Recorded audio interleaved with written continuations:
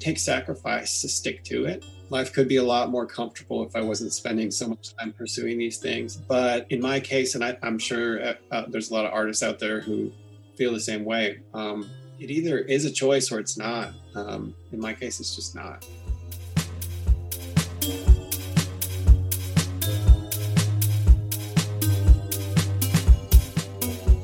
Welcome to the Flying Fruit Bowl, a platform dedicated to the discussion and exploration of art and the creative process.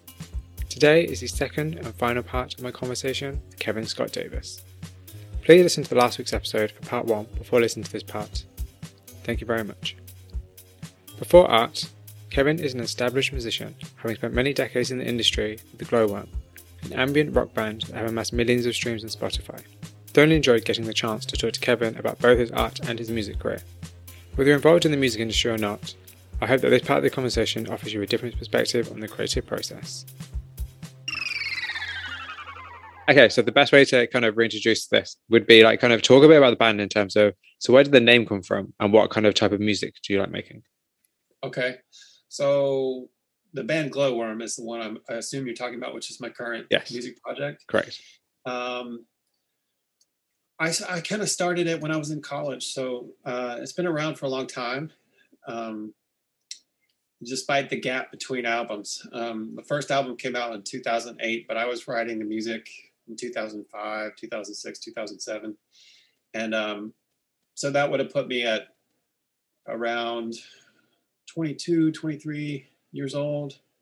Well, that would be 2003, 2002. So yeah, it was basically, it was all the music I was kind of writing on my own in college. I was in another band in college.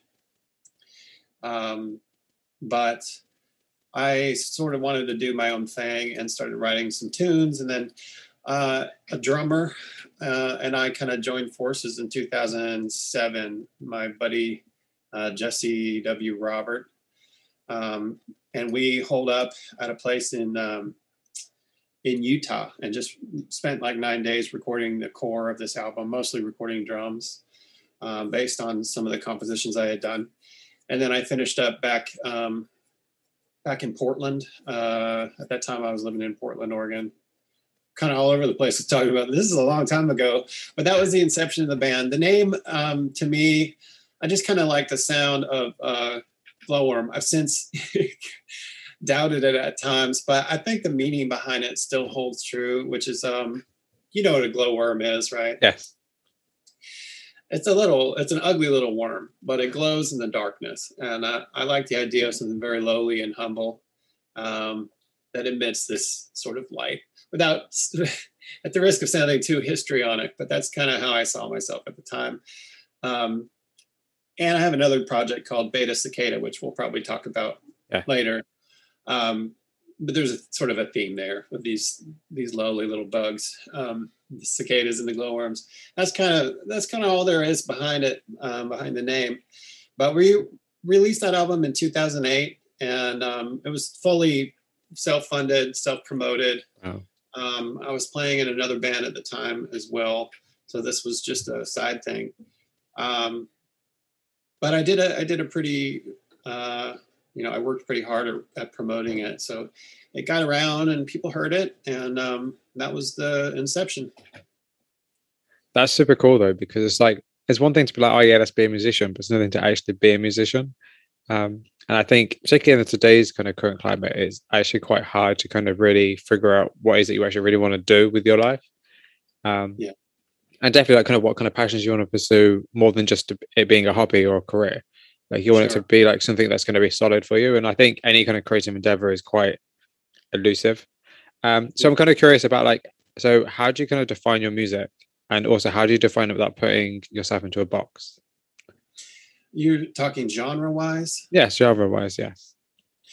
Well, it started out very sort of influenced by post-rock, or I guess you could say instrumental rock. When I was in college, I was studying classical music. But I always had, as a player, I'm a guitarist, and I always had kind of a rock bent. So to me, that sort of instrumental rock in the early 2000s, that was pretty prevalent with bands like Mogwai, and even earlier than that, bands like Slint and these sort of post-rock bands were a big influence on me to begin with, because I was never that interested in lyrics or singing. So it kind of gave me a way to play the music I wanted to play, which was rock, uh, in an instrumental sort of long form or through composed way, which was, I guess, more what I was studying on the classical side of, my music education. So that's the beginning, but we're talking, what is it, more than 10 years later. Now that I'm an old guy, my music's kind of circled back around to having a lot more of that classical influence that I originally studied, but have come to sort of value once again. And so this last year, we released an album called Midnight Intervals. And I worked with a bunch of collaborators, all from the sort of modern classical scene. I was just extremely lucky to be meeting a lot of these people on online forums and Instagram and places like that. And so it's very ambient and atmospheric, similar to the first record that we released in 2008, but with a lot of strings. I like to compose for strings, so string quartet type of a feel, and blended with synthesizer and guitar and things like that. So if you'd asked me 10 years ago, I would have said post-rock. And today I would say ambient / modern classical. If I was to have to stick a genre on it. Yeah. And kind of like, what are your opinions on like having to label yourself, or kind of have to kind of try to put yourself in a box, or, kind of, because I think a lot of problems with the arts is that you are kind of very much predefined before you define yourself. Kind of, what's your opinion on that? I think it can be tough, but I think in some ways it's a necessary evil. It just depends on what your goal is. If you're a hobby musician and your only interest is to make music that pleases you, and you're doing it in your bedroom or whatever, then don't worry about it. Don't worry about calling it whatever. But I think that if you're selling your music, it's kind of like the moment you put a price tag on something, there is a commercial aspect to it. Whether you like to think that or not. I mean, we all, as artists, I think, kind of want both, because we want to be able to support our own art and be able to keep doing that. And that takes money. But I think the minute that you start selling it or streaming it or anything like that, labels are helpful in terms of promotion, and in terms of, your average music fan knowing what they're getting into. There's so many millions of bands out there. Thousands, millions, I don't know what it is, but there's so many. There's so much vying for your time these days that I think it's okay. I used to rail against genres a lot more when I was younger, but I think it's okay to allow promoters and such to call you, it's kind of like that thing where everybody gets compared to Radiohead, but at least the general population kind of has a better idea at that point, better ballpark of what they're about to spend some time with, instead of, moving on to the next band because it's more specific and more familiar. Yeah, because I guess you need like a general kind of touchstone, or kind of a general kind of guide of where you fit in to kind of the wider musical spectrum. But yeah. And I guess I'm actually kind of curious, like, so how do you think that your kind of opinion on your own music has changed as you've gotten older? I feel like mine's been a kind of a circular arc. I started out really trying to break rules. I think you have a lot of, when you're young, you have a lot of ambition, you have a lot of ideals and ideas about doing something new. And I've been very humbled over the years. You kind of come back around to realizing that it's not so much about, well, to me at this point in my life, I think it's more about adding to the conversation instead of making the conversation about myself, I guess you could say. And so, because in between, I guess what I was getting at here too is, I sort of told you about an album that came out in 2008, and an album that came out in 2020. I did a lot of things in between, but not necessarily with Glowworm. So I had a side project called Beta Cicada. It was very, very experimental. For a while, all I was listening to was sort of sound installations and sound art, and Uh, I got into microtonal music. I just kind of got into this academic world of, I guess you could say it belonged more to the art world than the music world in a lot of ways. I still find that stuff interesting, but where I'm at today is kind of a lot more middle of the road. I kind of swing out really sort of left field, I guess you could say, in terms of my explorations. But I've come to value a more traditional approach, I guess is what I'm trying to say. So I view my music a lot more traditionally than I ever did before. I think I'm more interested in having something to say before I sit down to write a song than just writing a song that's really clever. Or, I think when you're young, that pursuit you get caught up in writing music for other musicians, for the respect and clout, and then you just get older and tamer, I guess, as you get older. But there's something to be said about authenticity. I think it just takes a long time to find your voice. And so I feel closer, to put a little point on this, I feel a lot closer today than I ever have to having my own voice when it comes to music. Because the thing that really fascinates me is that I love talking to people from different ages, because I think everyone has their own kind of journey.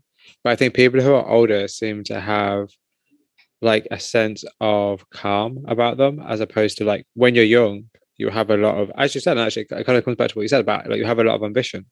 And when you're older, those ambitions may or may not have been realized, and you kind of settle down a bit and kind of look around you, and you're a bit more reflective of the world as opposed to self-reflective. And You I just think, put it much better than I could have. and That's I exactly. think, and I think that it's just a really interesting concept, because it's like personally for me, like I always feel like the older I get, the more I should be doing, or the older I get, the more I should have accomplished. And actually, maybe it's not that. Maybe it's like you kind of need time away, and you need time to get older and live life a bit more to realize what you're doing has more worth. Sure. So that's something that's really interesting. And I've said that I'm going to remember that. That's like really, really interesting, because I think things are so like, I really love talking to people who are older, because there's just so much wisdom there, and it comes from age and experience that you can't get if you are young and you're just starting out. And it's Yeah. also very nice because your art career is very much the opposite, where you're almost like the baby, because you're starting out in something that's kind of quite new and quite Yeah. fresh. With drawing. Yeah. So it's actually really quite nice, like that kind of the juxtaposition between the two worlds, where it's like you've mastered one craft, so you're going to just delve into another and do the same. And it's like that's quite exciting for your future. Thank you. You said you mastered one craft. I think I'm just reeling from that statement. Thank you. I'm glad you No, you think so. have. Yeah, that's definitely true. I mean, like I said, you said it really well. But having said that, I think that period when you're young, there's no way around it. I think Oh it's yeah. also it's necessary, and the benefit that you have when you're young is so much energy comes with that ambition. And so I think, there's that time for everybody. Everybody makes use of that time. It's so important in starting the journey. But yeah, there's definitely a different flavor to, I mean, I'm probably working harder than I ever have been on my music and my art. But yeah, it doesn't feel nearly as frantic. I have a better sense of what I want to do, I guess, simply put. It's just And super what I don't want interesting. to do is what I don't want to do, I would say has become even more important. Yeah. Um, Yeah. because you can Yeah. filter out all the things that aren't necessary to you.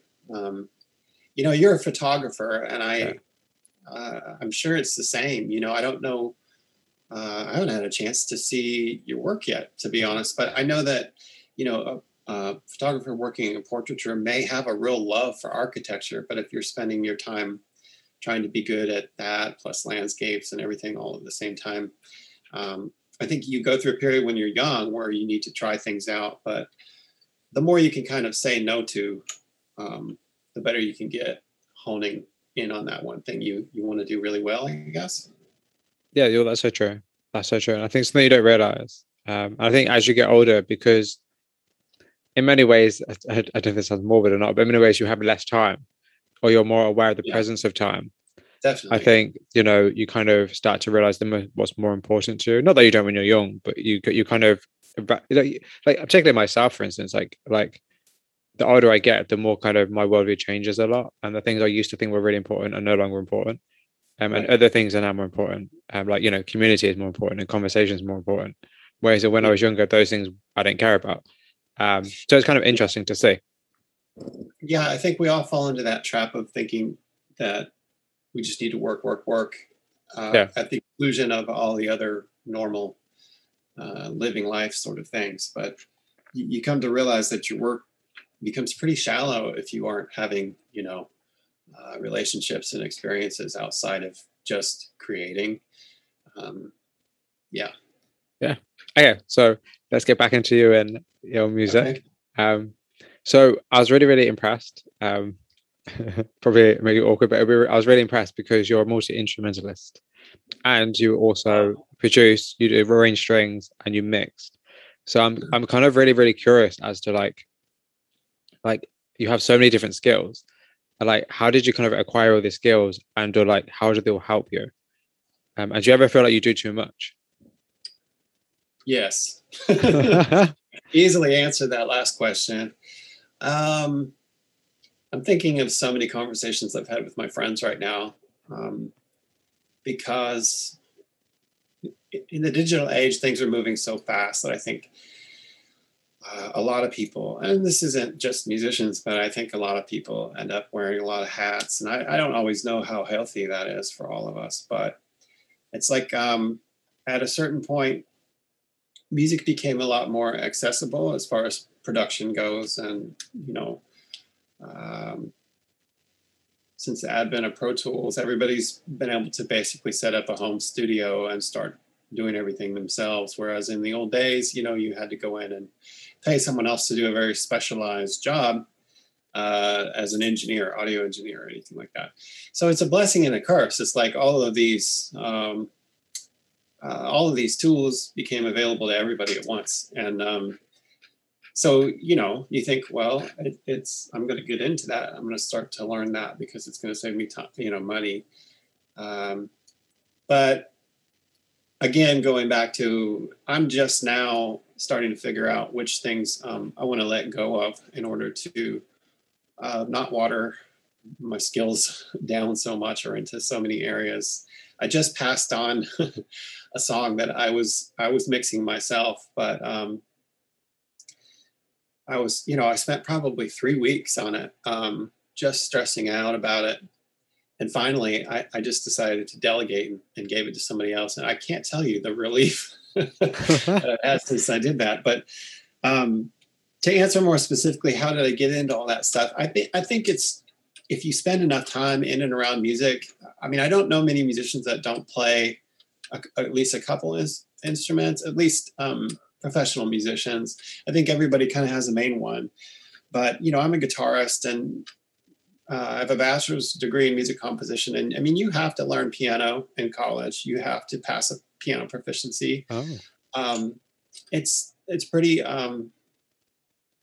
standard to do that. And then you play in bands over the years, it just seems to happen. I would not say that I'm a very good musician on any instrument. Guitar is my main, but people seem to be pretty impressed by the multi-instrumentalist thing. But I think it's more common than you think. I think it's actually most times you don't hear about it because it's probably a little smarter in terms of marketing for most yeah. musicians to identify or label with one instrument at a time, to be honest. But the mixing has always kind of been a means to an end for me. The production also a means to an end. It's not a real interest of mine. It's just spend so much time with my own music that, you learn the software. But we're talking about, in my case, 20 years of doing this. So there are people that are way, way better than me at all of these different aspects. But I think that I'm the most proud of myself now for finally deciding what I don't like doing. And mixing is one of them. So that's kind of new for me. I don't know if that totally answers everything, but. No, it does, but it's just I don't know. I'm just really fascinated by the idea that you have so much knowledge, whether or not you think it's good knowledge to have, or whether or not you think you're great at it, like there's just so much knowledge for you to have, and it's kind of such a good, very skill set for you to be. Obviously, you don't need to be, but to be like a one-man band, or kind of like you're pretty much your own in-house production team. Yeah, yeah, And and it, you like, hit it on the head right there. I think it comes from being a one-man band, exactly that, for so many years. I don't know, there's just something like that I very much admire personally on a personal level. I just said the same thing twice. I very much admire on a personal level, like because I think that's just I don't know. I just think it's really amazing that you can do so many different things, and then also use those skills for other people, not just for yourself. You Yeah, know, well, yeah. thank you. Just Yeah, something I admire, I guess. That was really kind of a great way for me just to ask that question just because I can, yeah. which is I think hilarious. you'll find a lot of artists have a lot of different skills, in part due to the fact that we need so many random day jobs Mm. throughout our lives. And so, some of these things kind of overlap with your craft, like the audio engineering and things like that. But, I was an AV technician for, Ah, the Hyatt hotels for a number of years and things like that. So some of these things overlap. But yeah, I've been to be an artist, you kind of have to be a scrapper, and you're a yeah, lifelong learner too. So absolutely. that's just been, to me, it seems normal because I've just been simply doing it so long. Yeah, I won't go further down that rabbit hole, but I've just got a bandmate for the first time since 2008. Uh, in terms of my own music, I've been in other bands before, but I cannot tell you the relief that it's been to have a teammate for the first time in so many years who, I completely trust, and her ability she was trained as a classical pianist for 12 years. It just took off so much of the pressure for me to have to do everything, and I'm sharing about half the work now with Glowworm. I don't know if we were going to talk about that, but her name is Yeah, Asha. I was about to, yeah, I was about to say my next question I was going to ask you later, but I'll ask Oh, you now. perfect. Actually, is about collaboration and Okay. kind Yeah. of the importance of collaboration within your work. Yeah. It's everything to me at the moment. And I think that kind of goes back to it's something you sort of realize as you get older too, just how important, how beautiful collaboration can be. Um, I love the process of working with other people. It's a little different now than it used to be for me. I mean, making music with other people used to have to mean, band practice in somebody's basement or attic twice a week. And I did that for years and years and years. And I do miss that aspect. But through making this album last year, I met Asha. Like I said, she's a classical pianist and vocalist as well. But more than that, I think we connected. She helped me on some of the music we released last year, and we just really bonded over both our musical tastes, and we both have a spiritual faith that's the same as well. So sometimes you just find that right person. I felt like it took probably a decade to find this person, but I'm so thankful. I feel so blessed to have her now. And it's in a short period of about 2 years, a year and a half that we've been working together. It's kind of like once you meet that right person, I really can't imagine doing it non-collaboratively now. So I'm a lot happier sharing Glowworm with someone and having it be a duo. That's really cool. That's pretty magical though, because it's not every day that you're able to kind of give that part of yourself over to somebody else as well. Because Yeah. it's a very personal thing. Like it's kind of your project you've been working on for yourself for so long, and you have to really trust that other person. Um, Yeah, Glowworm's been my baby for, yeah, in one form or another since I was in my early 20s. I'm 41 now. So, yeah, to give it to somebody like this, it really had to be the right person. And I think that's why it took so long. But she really is the right person. Yeah, it's been great. so I really want to talk about the Midnight Intervals album itself, if you Sure. don't mind. So a few words I wrote down to describe it was filmic, ambient, melancholic, and transitional. And I was kind of curious, like, what kind of emotions do you want people to feel, or what kind of emotions were you going for, or do you even have an idea of kind of how you want people to feel when listening to it? Your descriptive words were perfect. I mean, it very much was a transitional album for me. Um, so on a personal note, there was this big gap between the last Glory album and this one of more than 10 years.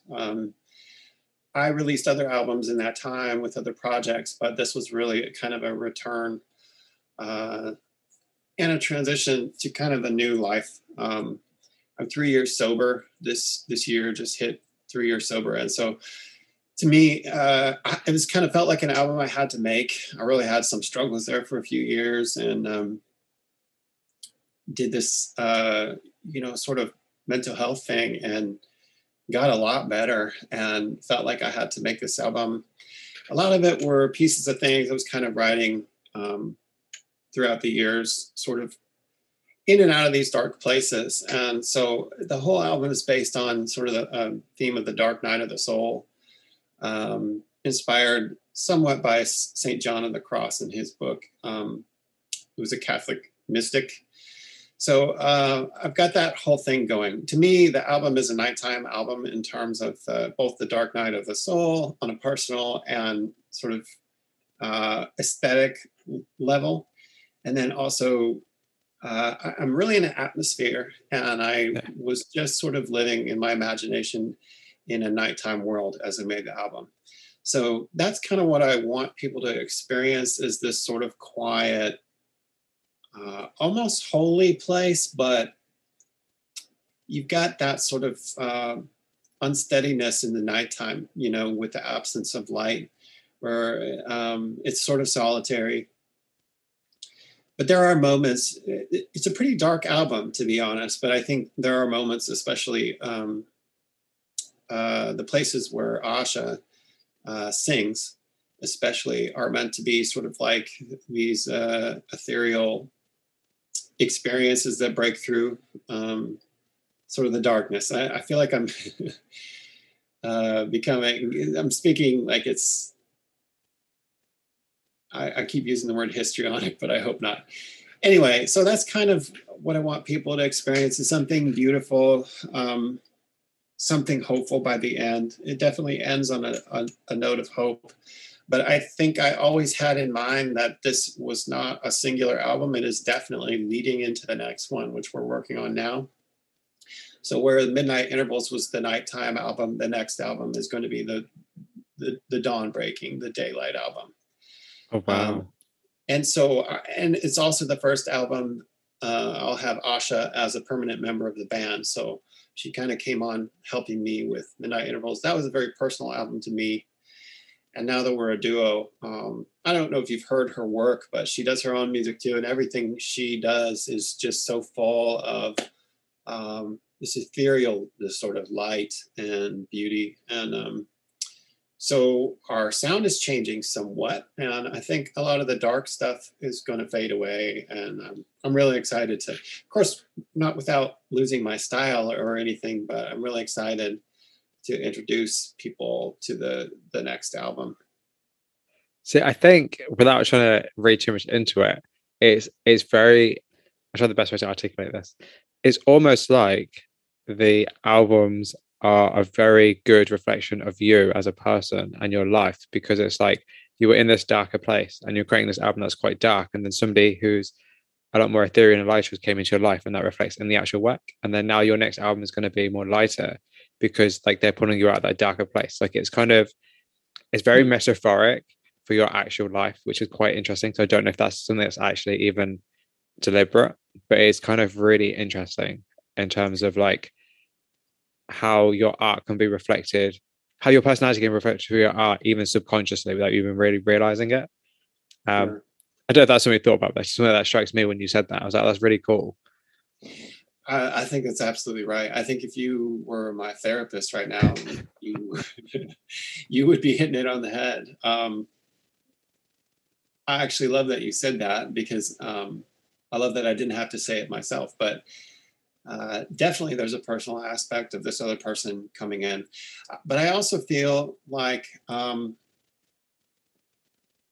I'll just be really honest here and say that there's a tinge of regret, to be honest with you, in the way that I approached art when I was younger.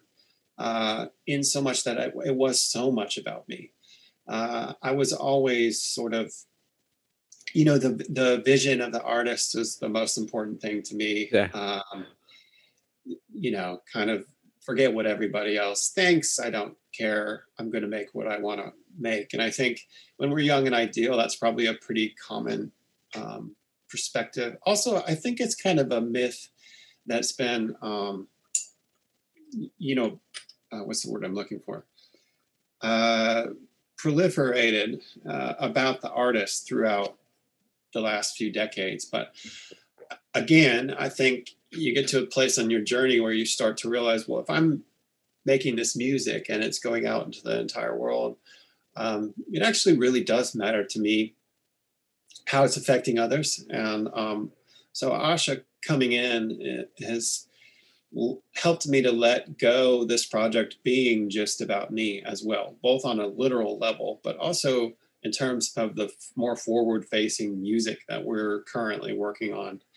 And as I said, I think Midnight Intervals was just necessary. I needed to do it for myself after coming back from, basically so many years of rehab and these things. Not literal rehab. I wasn't ever in rehab, but counseling and AA and these things like that. I needed to know that I could do it again. And I've just been blessed beyond I ever thought I could be. So I'm rambling a little bit now, but No, no. you're really right about it telling my personal story. But I really believe, and I'm 41 now, that I'm just at the beginning now. So, like for me personally, that's very exciting to see. And I don't know if it sounds silly or not, but it gives me a lot of hope for the future. Because I think, sometimes you feel like, oh, if you get to a certain age, you're kind of not no longer relevant, but like your life has to stop because you've got other commitments, or like that your kind of creative, your ambitions and your dreams have to, not really be at the forefront. And I think someone like you just goes to prove that it doesn't matter how long it takes, you can still pursue what you want to pursue. And actually that gap, rather than trying to, actually pursue something every single day for 10 years, maybe taking a break is actually the best thing you can do for yourself and for your career and for your passion. And it's something that I think is a very, very, very valuable lesson. I must say. Thank you. Yeah, it's not easy in some ways, feeling like a beginner again at this age. It definitely takes sacrifice to stick to it. Life could be a lot more comfortable if I wasn't spending so much time pursuing these things. But in my case, and I'm sure there's a lot of artists out there who feel the same way. It either is a choice or it's not. In my case, it's just not. So I actually really want to ask you about the titles of the tracks, because the titles are quite interesting, actually. So obviously, like you have Dusk, you have Psalms, you have Stones in the Sky, you have December as in May. And I just kind of wanted to ask you just about kind of the idea of words and visuals as, a producer and a musician, in terms of like, obviously visuals are very straightforward. People are obviously going to see music videos, cover art. But like, how did the titles kind of reflect the sounds? Because if there's not a lot of singing or there's not a lot of lyrics, you kind of have to give people an indication without kind of giving them any kind of indication. Yeah, exactly. And I think because I don't write music with lyrics, well, I shouldn't say that I never do. Occasionally we do. We've got some stuff with lyrics now. But on that album, definitely, it's like you kind of have one shot with the title if you want to sort of associate it with any sort of didactic meaning, I guess. I tend to sort of err on the side of letting it be about whatever the listener wants it to be. So I try not to tell people what songs are about, but at the end of the day, you've got to call them something. Yeah. And so, I said that this album for me was kind of based on the Dark Night of the Soul. So there's a lot of religious verbiage to me. Psalm, obviously was literally a Yeah. psalm, or our version of one. Stones in the Sky was kind of inspired by uh, the stone, uh, Jesus crypt, being rolled away after the third day, and then his ascension to the sky. Some of these things are so loose that I think they probably only Yeah. make sense to me, but they have more to do with kind of what I was picturing. I think very visually associated with the notes, with the music. I see pictures and I see atmospheres and places a lot as I'm composing. I think probably instrumental music lends itself to that because I'm not thinking about so much a lyric or a verse or anything like that.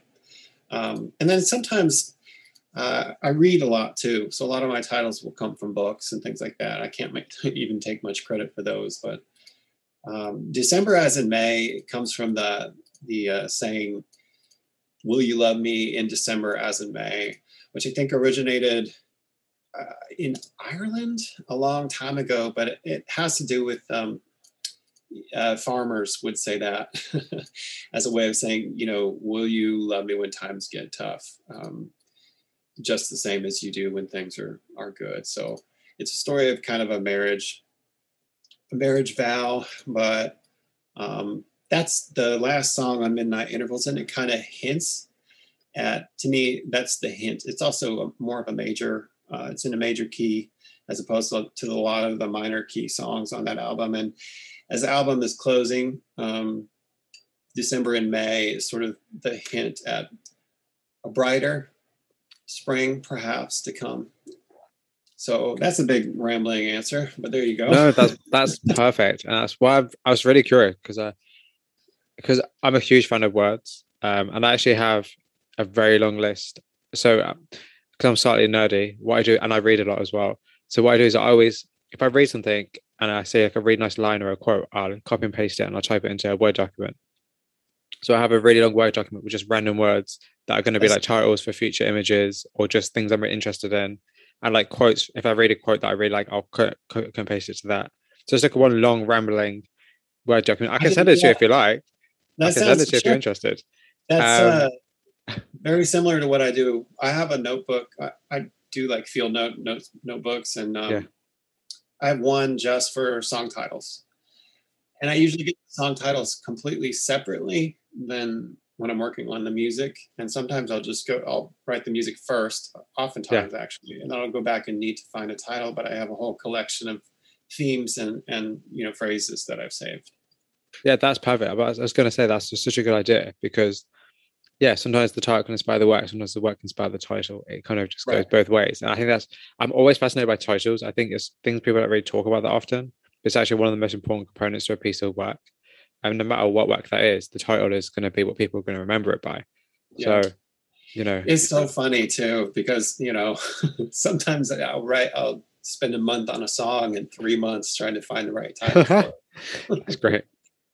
So, I'm also very interested in how you actually balance everything. How do you manage your time? Because you have, the art you're doing, you have music you're doing, you also have a family, you also have a life. Yeah. So I'm actually just curious, just generally, like how do you actually manage everything and how do you balance everything, if you do? Yeah. Yeah. Good question. Do I? It's hard. I'm really lucky to have a very supportive wife. But we've struggled financially and, still do every day. You know, I'm still kind of looking for the right day job at 41, for better or worse. Yeah, of course. For a good few years there, I was totally supported by music, but we're back in a season now where that's not the case. So I'm back to looking for a day job at the moment. And I think I just would rather be honest about that because, I'd like to sit here and say, oh, it's so hard, but you just find a way. But, I haven't found a way in some ways still. But I've always been an artist. I've worked full time for many years in various companies and places.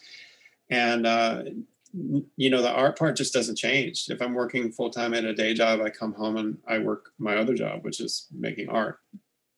And if I'm making enough money from my art and I can slow down and, do a part-time job, that's what I've done in the past. But it's a challenge. And then, I don't know why I do this to myself, but I've added this extra component of sort of going back to learning drawing and learning this new craft. But on that aspect, I still consider music to be sort of my full-time craft. But the music really, I'm sorry, the drawing for me, my rule for myself, or my limitation I put on myself when I allowed myself to do it, was that it had to be enjoyable. And, I had to enjoy doing it and not put a lot of pressure on myself right away to be any good at it.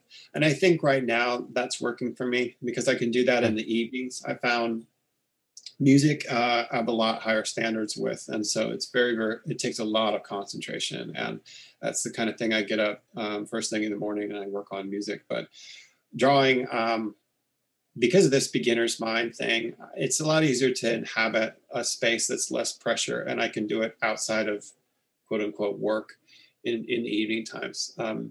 Luckily, I have a family that's just used to me sort of, being holed up doing some project or another. My son is very much the same. So we do hang out, we have family pizza night every Friday night. We have movie nights and things like that.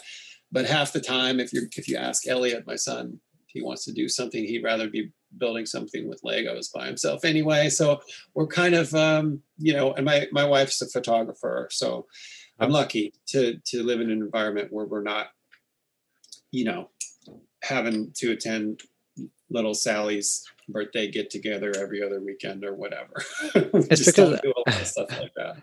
It's just because I kind of realized it's not something I ask that many artists, and it's something I really should ask more artists, because a lot of the artists I know that listen to the podcast and a lot of artists that I communicate with are artists who might be older, who have families, who have other commitments outside of just making art. And I think it's kind of, when you're young and you don't have any commitments, it's not easy, but it's easier to just create. But once you have a family and you have commitments and you have things, you really have to attend to, that you can't just be like, oh, you can wait till tomorrow.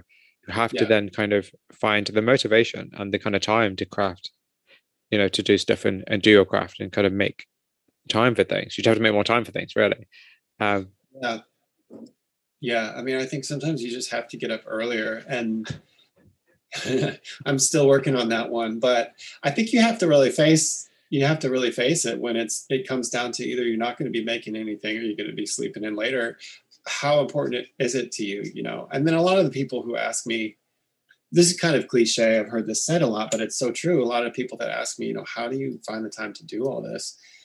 I just, they say, I just don't have the time. I can't do that. I can't learn this because I don't have the time. But they're the people that tell me they just binge watched 3 seasons of The Walking Dead or whatever. And I'm like, well, it's priorities, I guess. And there's nothing wrong with that either. Sometimes I feel like a little bit of a masochist the way I live my life, but it takes a certain amount of intentionality. And I think it's very easy in our culture to go along with kind of what everybody else is doing. So it's been a practice for the majority of my life. Self-mastery is something I'm really interested in, again, still a long ways to go on that one, but I think going through the recovery has really changed me as well and helped me to see what living intentionally means. I feel like I said this to every single artist I interview, but have you ever considered teaching? Because I think you would actually be great at it. It's funny because I told you I'm looking for the right day job again. I have an interview coming up where I may end up doing some teaching. It would be online. The funny thing is, in college, most of my colleagues who were graduating with a music degree along with me were pretty sure that they were going to end up teaching. I just never wanted to teach music.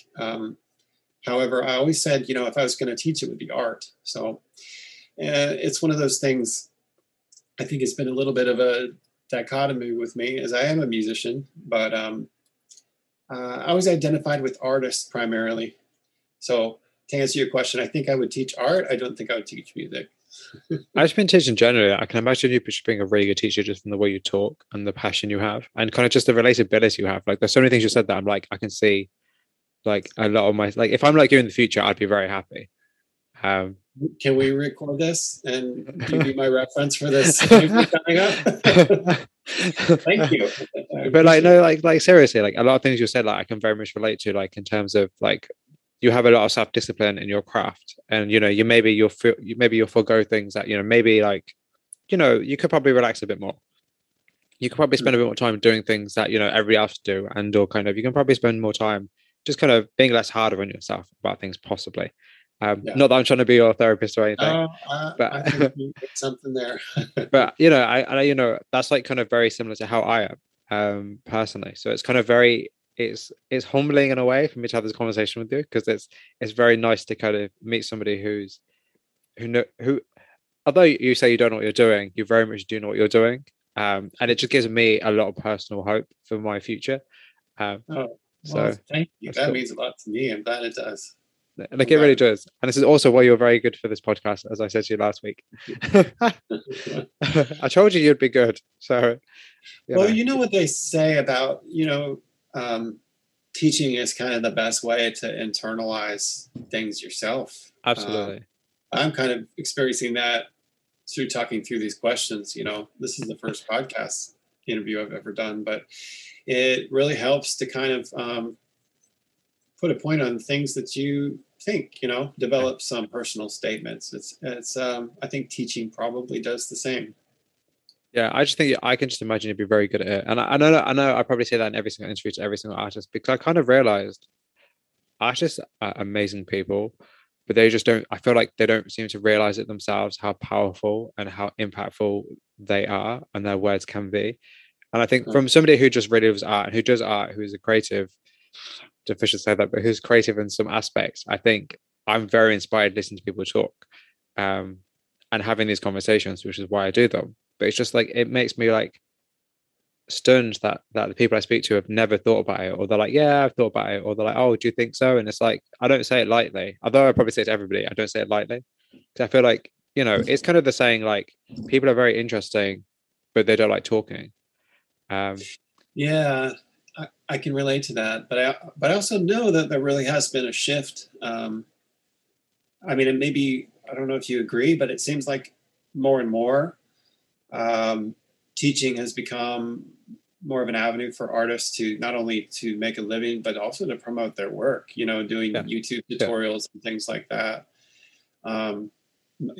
Most of my favorite artists out there have given me something in that regard, because I'm a voracious, I love learning, and I'm always on. I spend a lot more time, doing probably listening to podcasts and sort of ingesting tutorials than I do seeking out the newest album on Spotify or whatever. Yeah. But if you find a person who becomes like a long distance mentor like that, and they make stuff, you're gonna go, get whatever they've made just because you have a personal loyalty to that person. So I really think teaching is a great way to go.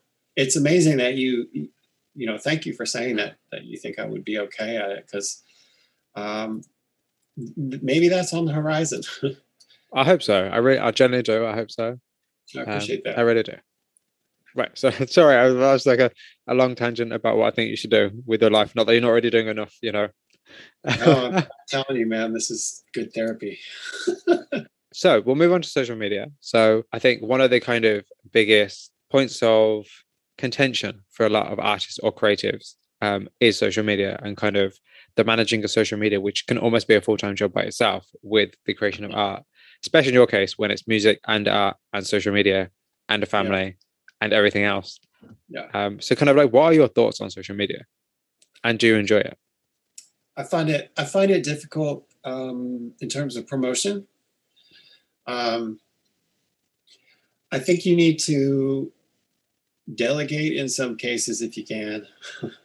I think if you're not the kind of person who, I don't want to say not cut out for it, because if it is your job, I mean, social media is a huge part of an artist's work these days because, especially visual art, Instagram is one of the primary tools for promotion. So I think it is important to take seriously.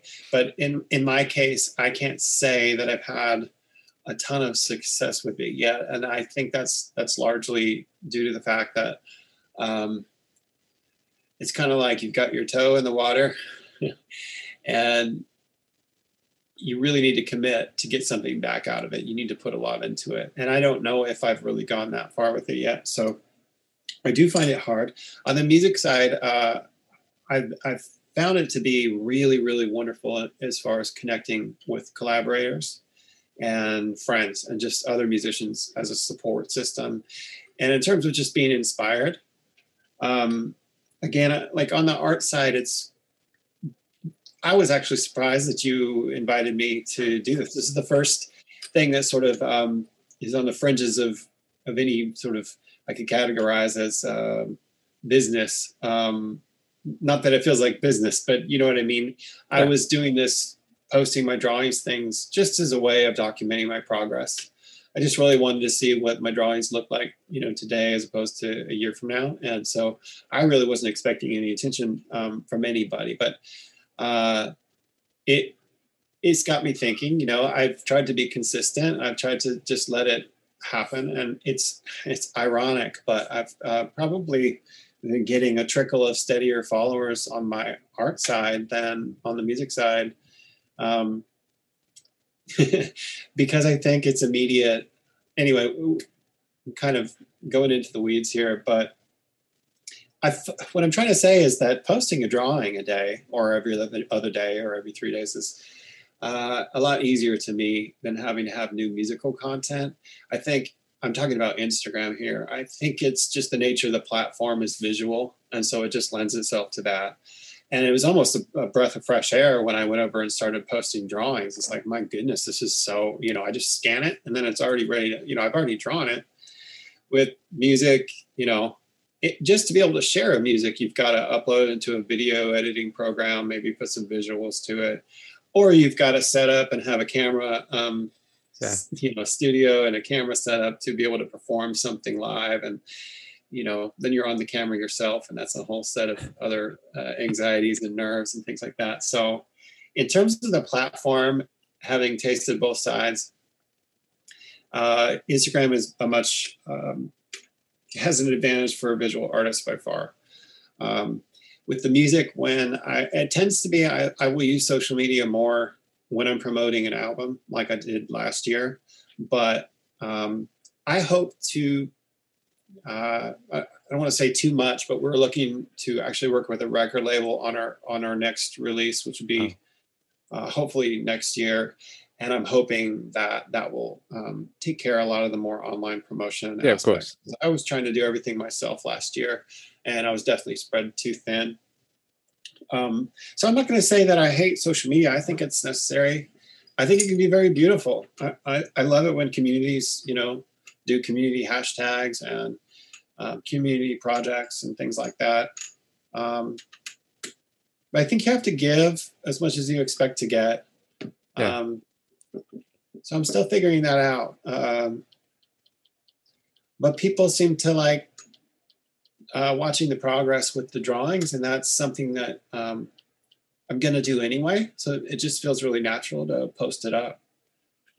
With music, it's harder to share because I'm on my computer composing most of the time. Yeah. And you can't really take a picture of that. I mean, you could take a picture of your computer every day, but you know what I'm saying. Yeah. Yes, it's true. But I think there are better avenues for things like that, like YouTube. I agree, because I think I'm talking about Instagram. And I think also it's interesting to see how people react to art and music differently. Yeah. Because I think it's easy to forget that they're very different kind of creative outlets, and that actually the responses aren't exactly the same. And the responses are, very personal, because art and music are very personal to each person. Yeah. They're both the experiencer and the creator.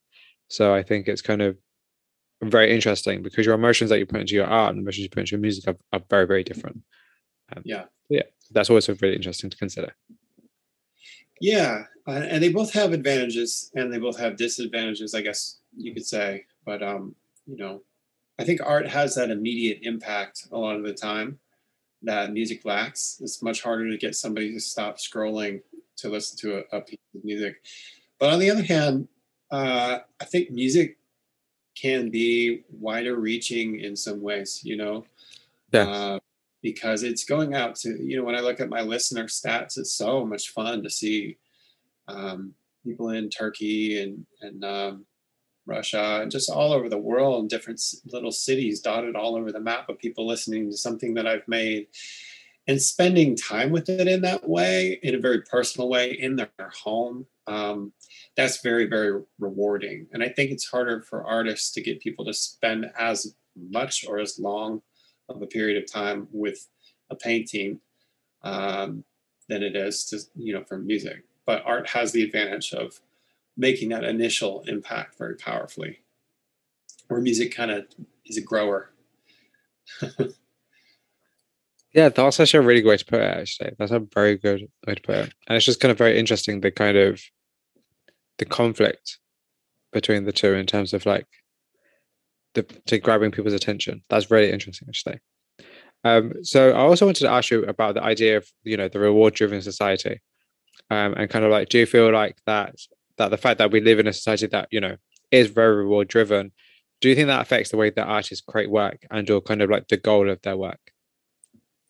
Reward meaning what exactly? So like people, for instance, like people who decide to create art because they want to make money, when that's not necessarily the case. And or, Mm. it's like they want fame. They might be chasing something like they might be chasing fame or they might be chasing like, you know, popularity. That's fame. They might be chasing fame or like fortune, as Sure. opposed to like they're doing it for the love of the craft and because they feel like they've got something to say. Yeah. And then what was the question again? I'm sorry. So the question was like, do you think that the reward driven society affects the way some people approach like the creation of art? Yeah. Um, Definitely it does. Um, I'm trying to avoid sounding negative because I think I said this in part one, but it's kind of like it depends on what your goals are. The minute that you want to sell anything, you're taking part in, at least to some small degree, um, commerce in a business transaction. So, if I don't think there's anything wrong with trying to figure out how to reap rewards from your craft and your art. But I think you're talking about in terms of that being the driving Yes. motivation and it being so easy Yeah. to lose sight of doing it for the sake of craft. I will say that it's both a disadvantage but also an advantage at this point in my life, having had very few years in my 41 years of actually making a full-time living from my art. It has happened in seasons, but never consistently.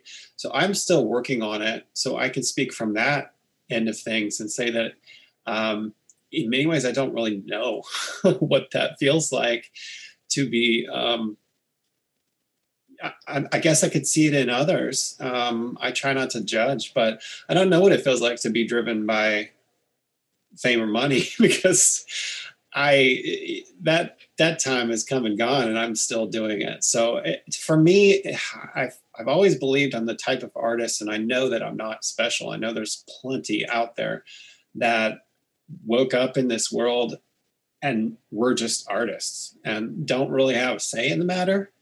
Um, that might sound a little dramatic, but uh, I'll be doing this. There's no retirement for me. Yeah. The reward is in the process for myself. And that is the way I live every single day of my life. So it's very hard for me to picture anything else. Like I said before, there's a lot of sacrifice that goes along with that. And sometimes it's hard because it's sacrifice. I'm sacrificing to some degree my wife and son's um, well-being, if you want to call it that. We could have a bigger house. We could have, a more comfortable life. And so it does get hard as you get older, because as you said, when you're young and you're only responsible for yourself, being an artist takes a certain degree of selfishness. And so the reward driven, I'm laughing at myself because this is devolving into, I don't know what, but I guess, okay, here's a specific example. I grew up in a Christian music kind of a world, because I grew up in church and things like that. Fell away from that for a number of years. I never lost my faith, but certainly walked away from Christian music, I guess you could say.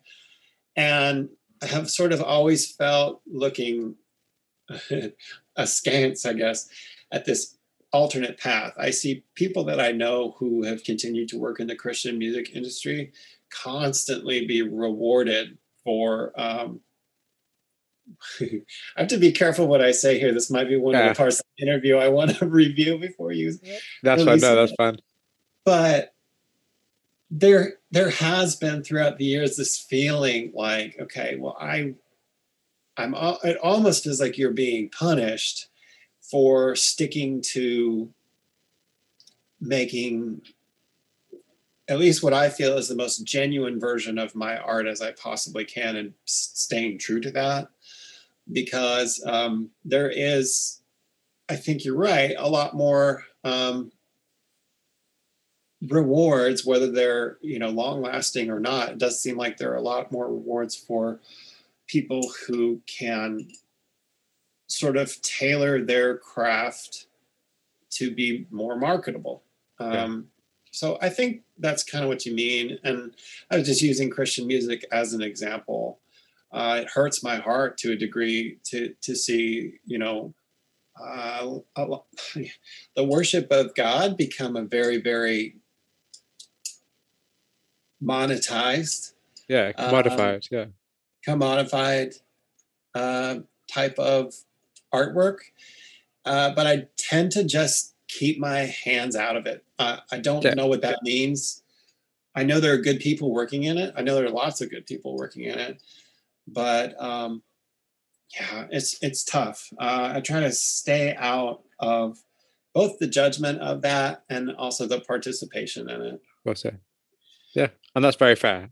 And actually segues very nicely into my next question, which is about success. So what does it mean to be a successful artist, and how do you measure the success of your own work? It's a definition that has changed a lot for me over the years. I think initially my time has always been so valuable to me, probably above anything else. Not driven by money, for better or worse, but I've always wanted to make a living from my art, simply because it's tough to take the time it takes to make it all and to have another job. So that was my definition to begin with, and I still think that's a goal of mine. And this may sound cliche, but at the end of the day, the success for me is the showing up every day and continuing to believe in the ways that art can change me from the inside out. I think ending up with a body of work by the end of your life, you're really ending up with a lot of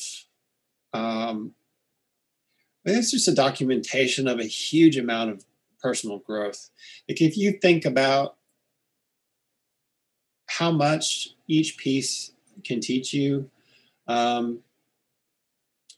each piece is made up of thousands of little micro decisions. And if you're going through that day in and day out, again, I don't want to sound cheesy, but this is just kind of where I'm at today. This is kind of how I'm thinking today. Ask me tomorrow, this might be different. But my definition of success is just really living that out. I hope and I pray that at some point I'll be able to, be a little more financially stable and just have a little more freedom, a little more lateral movement this way and that way in my life. But the success to me is just doing it, just showing up every day and doing it. And especially when I hear back from the people that are touched by any part of that art that I've made. With music, it's so rewarding when you get an email from somebody saying, "I know you don't know me, but this album I listened to every day when I was going through a really hard time in my life." My album's or my music's a little bit sad, and it tends to stick to these people who I think have struggled with things like depression and such, and I can really relate to that. So, um, for whatever reason, whatever's the the struggles that I've had that I put into my stuff seems to parallel when it speaks to other people's experiences. I think that's also the part that's really rewarding for me. Yeah, 100%. That's not cheesy. I think if this is how you feel, it's how you feel. You shouldn't be like self-conscious of how you feel. If that's how you feel, it's how you feel. That's what I love about having these conversations. That everybody has a different experience, and I love the fact that your answer now might not be your answer tomorrow. That's absolutely perfect. I think that's actually really beautiful. Actually, Um, yeah, yeah. I guess I just wanted to make it more clear that I think the first half of my answer was my personal success, but more and more, I'm hoping that success will grow into a more community-based thing. With the music we're doing now, we're looking for ways to serve people. We're still trying to find our voice, but yeah, it gets picked up by a lot of people who are into like meditation and yoga or this sort of healing aspect. And so, I think I have yet to see in some ways what success will look like, but we're heading in that direction where I think it may be in terms of um, simply helping people, healing people, that sort of thing.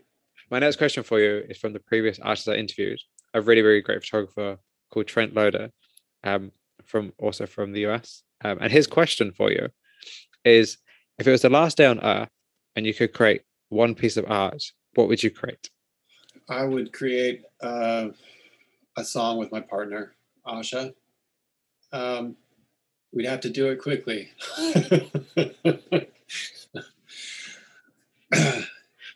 That's a good question, because is there anyone around after that No, last? this is exactly what I was going to say. It's like that's the great thing about this question is that the whole idea was like no one's going to see it or hear it necessarily Yeah. because it's the last day. So from the time you create it, it will never be actually received by a wider public, just really by you.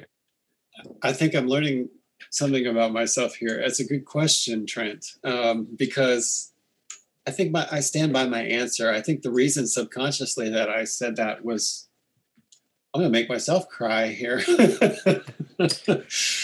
But I think so much of my joy in making art the last 2 years has been because of the collaborative aspect of it. And so if it was something that wasn't going to last, it was something that nobody would hear, um, at the very least, I could be participating in creating something with another human soul. And to me, I can't think of a better way. And this one in particular, I'm just so blessed to have this partner in Glowworm. Yeah, I can't think of, I could choose to maybe do a drawing because I love the meditative aspect and just the process of drawing. But if I had the choice to spend one last day, it would be with my partner making art. That's really amazing. Also, because when he said it, he was like, "Oh, this is so cliched," and it's not. And I said, it's a great question. Not something I would have ever thought of." No, it makes you think for sure. Yeah. It makes me think I should spend less time doing selfish work and maybe more collaborations when I really think about it. So, do you have a question for the next artist I interview? I think some of them you've already asked me, like what does art making mean to you? What's your purpose or goal for making art? There's a bunch of questions that are probably just selfish to me because they're things that I want to know, like, what's your definition of success when it comes to making art? I'm always really interested in listening to other artists answer that one, but it's a bit cliche too, maybe. Totally failing you. um, Okay, I think at the core of everything that I do, there's always been this obsession with the role of the artist. For me, this I'll just give a little quick background, but it goes back to this story by Nathaniel Hawthorne called "The Artist of the Beautiful," and the protagonist in the story is named Owen Warland, and he's not what you would think of as a typical. He's not sitting there with an easel and paint type of artist. He's a watchmaker, so he makes these really intricate. He's a craftsman, and he works on making watches. But Hawthorne named him the artist of the beautiful. It's a very tragic story in a way, but it's stayed with me since like a freshman in high school English class I had, and so. I've always sort of been obsessed with what does it mean to be an artist? What is the role of artists? So I guess for your next interview, if this isn't too broad, I would ask them, what do you think the role of the artist in society is? Probably a massive question, but I don't know if I can do much better than that. No, that's perfect. Okay. See, this is the thing, as you probably noticed, I love questions that are very broad and open because I think they're conversational people don't really often necessarily always have. Sure. And not at such length and not at such kind of depth, I think. So my next question for you is being an artist liberating, isolating, or both? I would say liberating. You definitely spend a lot of time alone, but I think that's a part of my nature. I don't have trouble with that. I know there are a lot of artists who are more extroverted who struggle with that, but I don't. I'm a hermit. And I guess I choose liberating in the sense that you don't need much. It's a sort of journey internally. Do you know what I'm saying? I do know exactly what you're saying. There's just not. I couldn't imagine a more rewarding, liberating life than the internal life that you live on a day-to-day basis. Being an artist, it's a struggle, but it's so rewarding. So I would definitely say liberating. I think it's meaningful on a very different level. I think something you touched on earlier about kind of society as a whole and kind of like there's a lot of shallowness, particularly at the minute, I think with commercialism. And it's like being an artist and just creating something because you can create it. I think that taps into a different part of people that they're used to really seeing in the forefront. So I think that's something that's really interesting to consider about, when people kind of bash artists and be like, oh, they're very kind of, just one of the people that are very like negative towards the arts. And I think that's just very unnecessary because to be honest, you are kind of looking at a different kind of side of life and you have a very different perspective and a different vantage point because you're creating things with a different meaning. You're living life with a different purpose, I guess. Yeah, or you could say that everyone else is living life with a different purpose. Yeah. We kind of all start out the same way as children in this sort of liberated creativity. You know what I mean? Yeah. I think sometimes, not to separate artists out as better than anyone else, but I think sometimes artists are the ones that were brave enough to remain the same. And it's everybody else that kind of begins subscribing to society's ideas about what we're supposed to be doing. And a lot of that revolves around capitalism, at least in this country, and commerce. And, we're all in it together. It's tough no matter how you look at it. Of course. But well, I agree with that completely. And that, to be honest, that could be a whole different discussion we can have. Hopefully we can have offline because honestly, I would love to talk to you about that. I think that's such a really good point you've raised. I think that's such an interest. I think that actually maybe that's what I should talk about more in my actual podcast and the actual questions I ask in the podcast in terms of this is like, but then the problem is that's such a big topic that could be like a whole hour discussion. Maybe that should be an artist panel discussion. Maybe that's all. I'd be interested too because I'd love to hear what people have to say about Let me quickly write that down. Capitalism. So my next question for you, whilst I'm typing stuff. So my next question for you is, and I'm going to only ask you probably like another 3 more questions. Is in your opinion, what makes a good piece of art? And the second part to that is, what was the last piece of art or media that you saw that had an impact on you? Let me answer the second half Yeah. first. I'm not sure I know how to pronounce his name. A lot of people know about this guy already, but I just recently discovered the work of this painter, Marc Maggiore, I think is how you say it. He's a French painter living in America, but he does these. I can send you a link, but he does these beautiful paintings of sort of life in the Old West. So a lot of cowboys and Indians kind of stuff.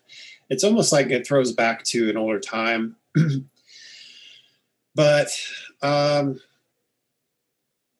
think his use of color and light, it was the last thing I saw that just stunned me. Just absolutely. I mean, you kind of need to look at this stuff to know what I'm saying, but yeah, it was definitely his work that really got me last. Although I'm kind of like you, I'm looking at new things every day, and especially since I've embarked on this sort of visual art side of things a lot.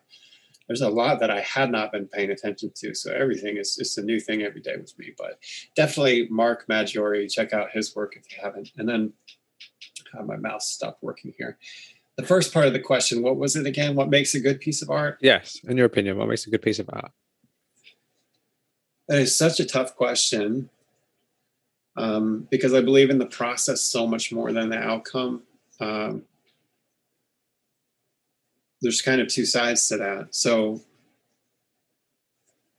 for me personally, on the other side of the personal growth that happens while you're making it, it's a feeling that you've learned something about the world you live in. And then I guess on the flip side, for the audience, hopefully it's doing the same for them. I'm kind of traditional and kind of boring in the sense that I really love beauty for beauty's sake and sort of shining a light on God's creation as it is, I guess you could say.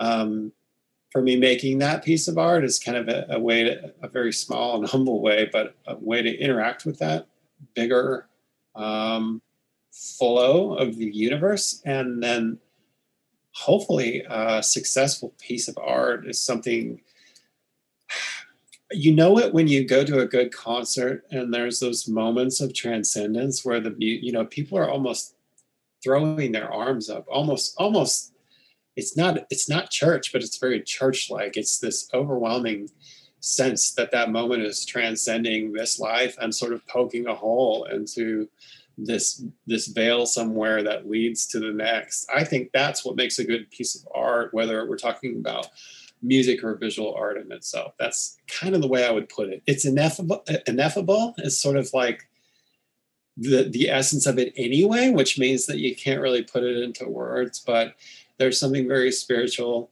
about a good piece of art to me. So my penultimate question, unfortunately, my penultimate question is, what do you think your art says about you? This is a little bit of a cop-out, but that what I just said, I really feel, I hope that's what it says about me, that I'm a person that is interested in trying to poke those holes in the fabric of just the everyday and the mundane to sort of let the light in. For me, as a spiritual person and a person of faith, that light comes from God. But God can be a lot of different things to different people, I think. But since I get to be, self-centered answering this one, I hope that's what it says about me, that I'm in the business of taking the meaning of life seriously. Art is my bridge to whatever's out there, and it's everything to me.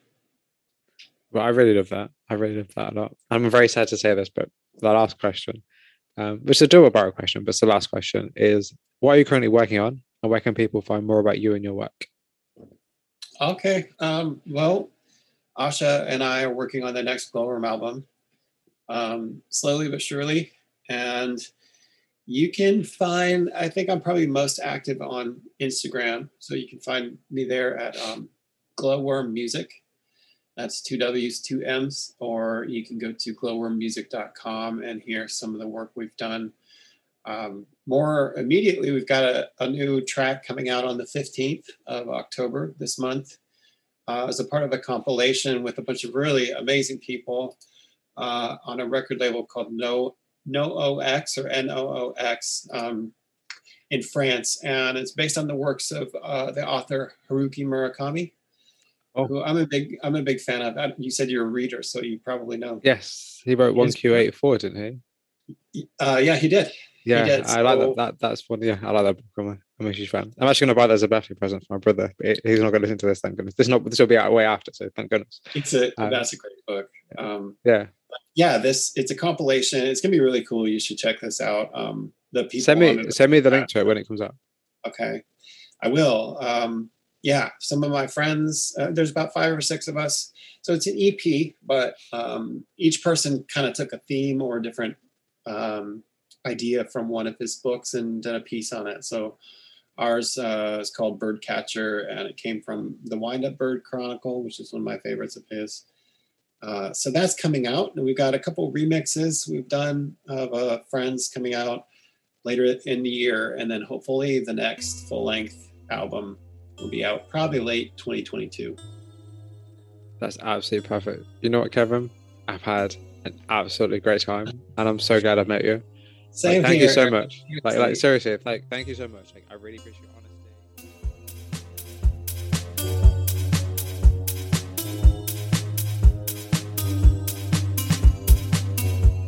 That concludes the second and final part of my conversation with Kevin Scott Davis. Thank you very much for listening. If you have any questions or comments about it, please send me an email at theflyingfruitbowl@gmail.com or our social media sites such as Twitter and Instagram. The Flying Fruit Bowl podcast can be found on a variety of sites such as Spotify, YouTube, Apple Music, or wherever you listen to podcasts. If you like the show, please consider rating, reviewing, sharing, or subscribing on any of those platforms to help us spread the word. Don't forget to check out www.theflyingfruitbowl.co.uk for daily art inspiration and written interviews. Also, if you're a creative, please get in touch for a chance to be featured or interviewed. We now also have a Patreon if you're interested in supporting the platform further. Tiers start from £1, and you can find more information at patreon.com/theflyingfruitbowl. Once again, thank you very much for listening to this episode today. And until next time, folks, please stay safe.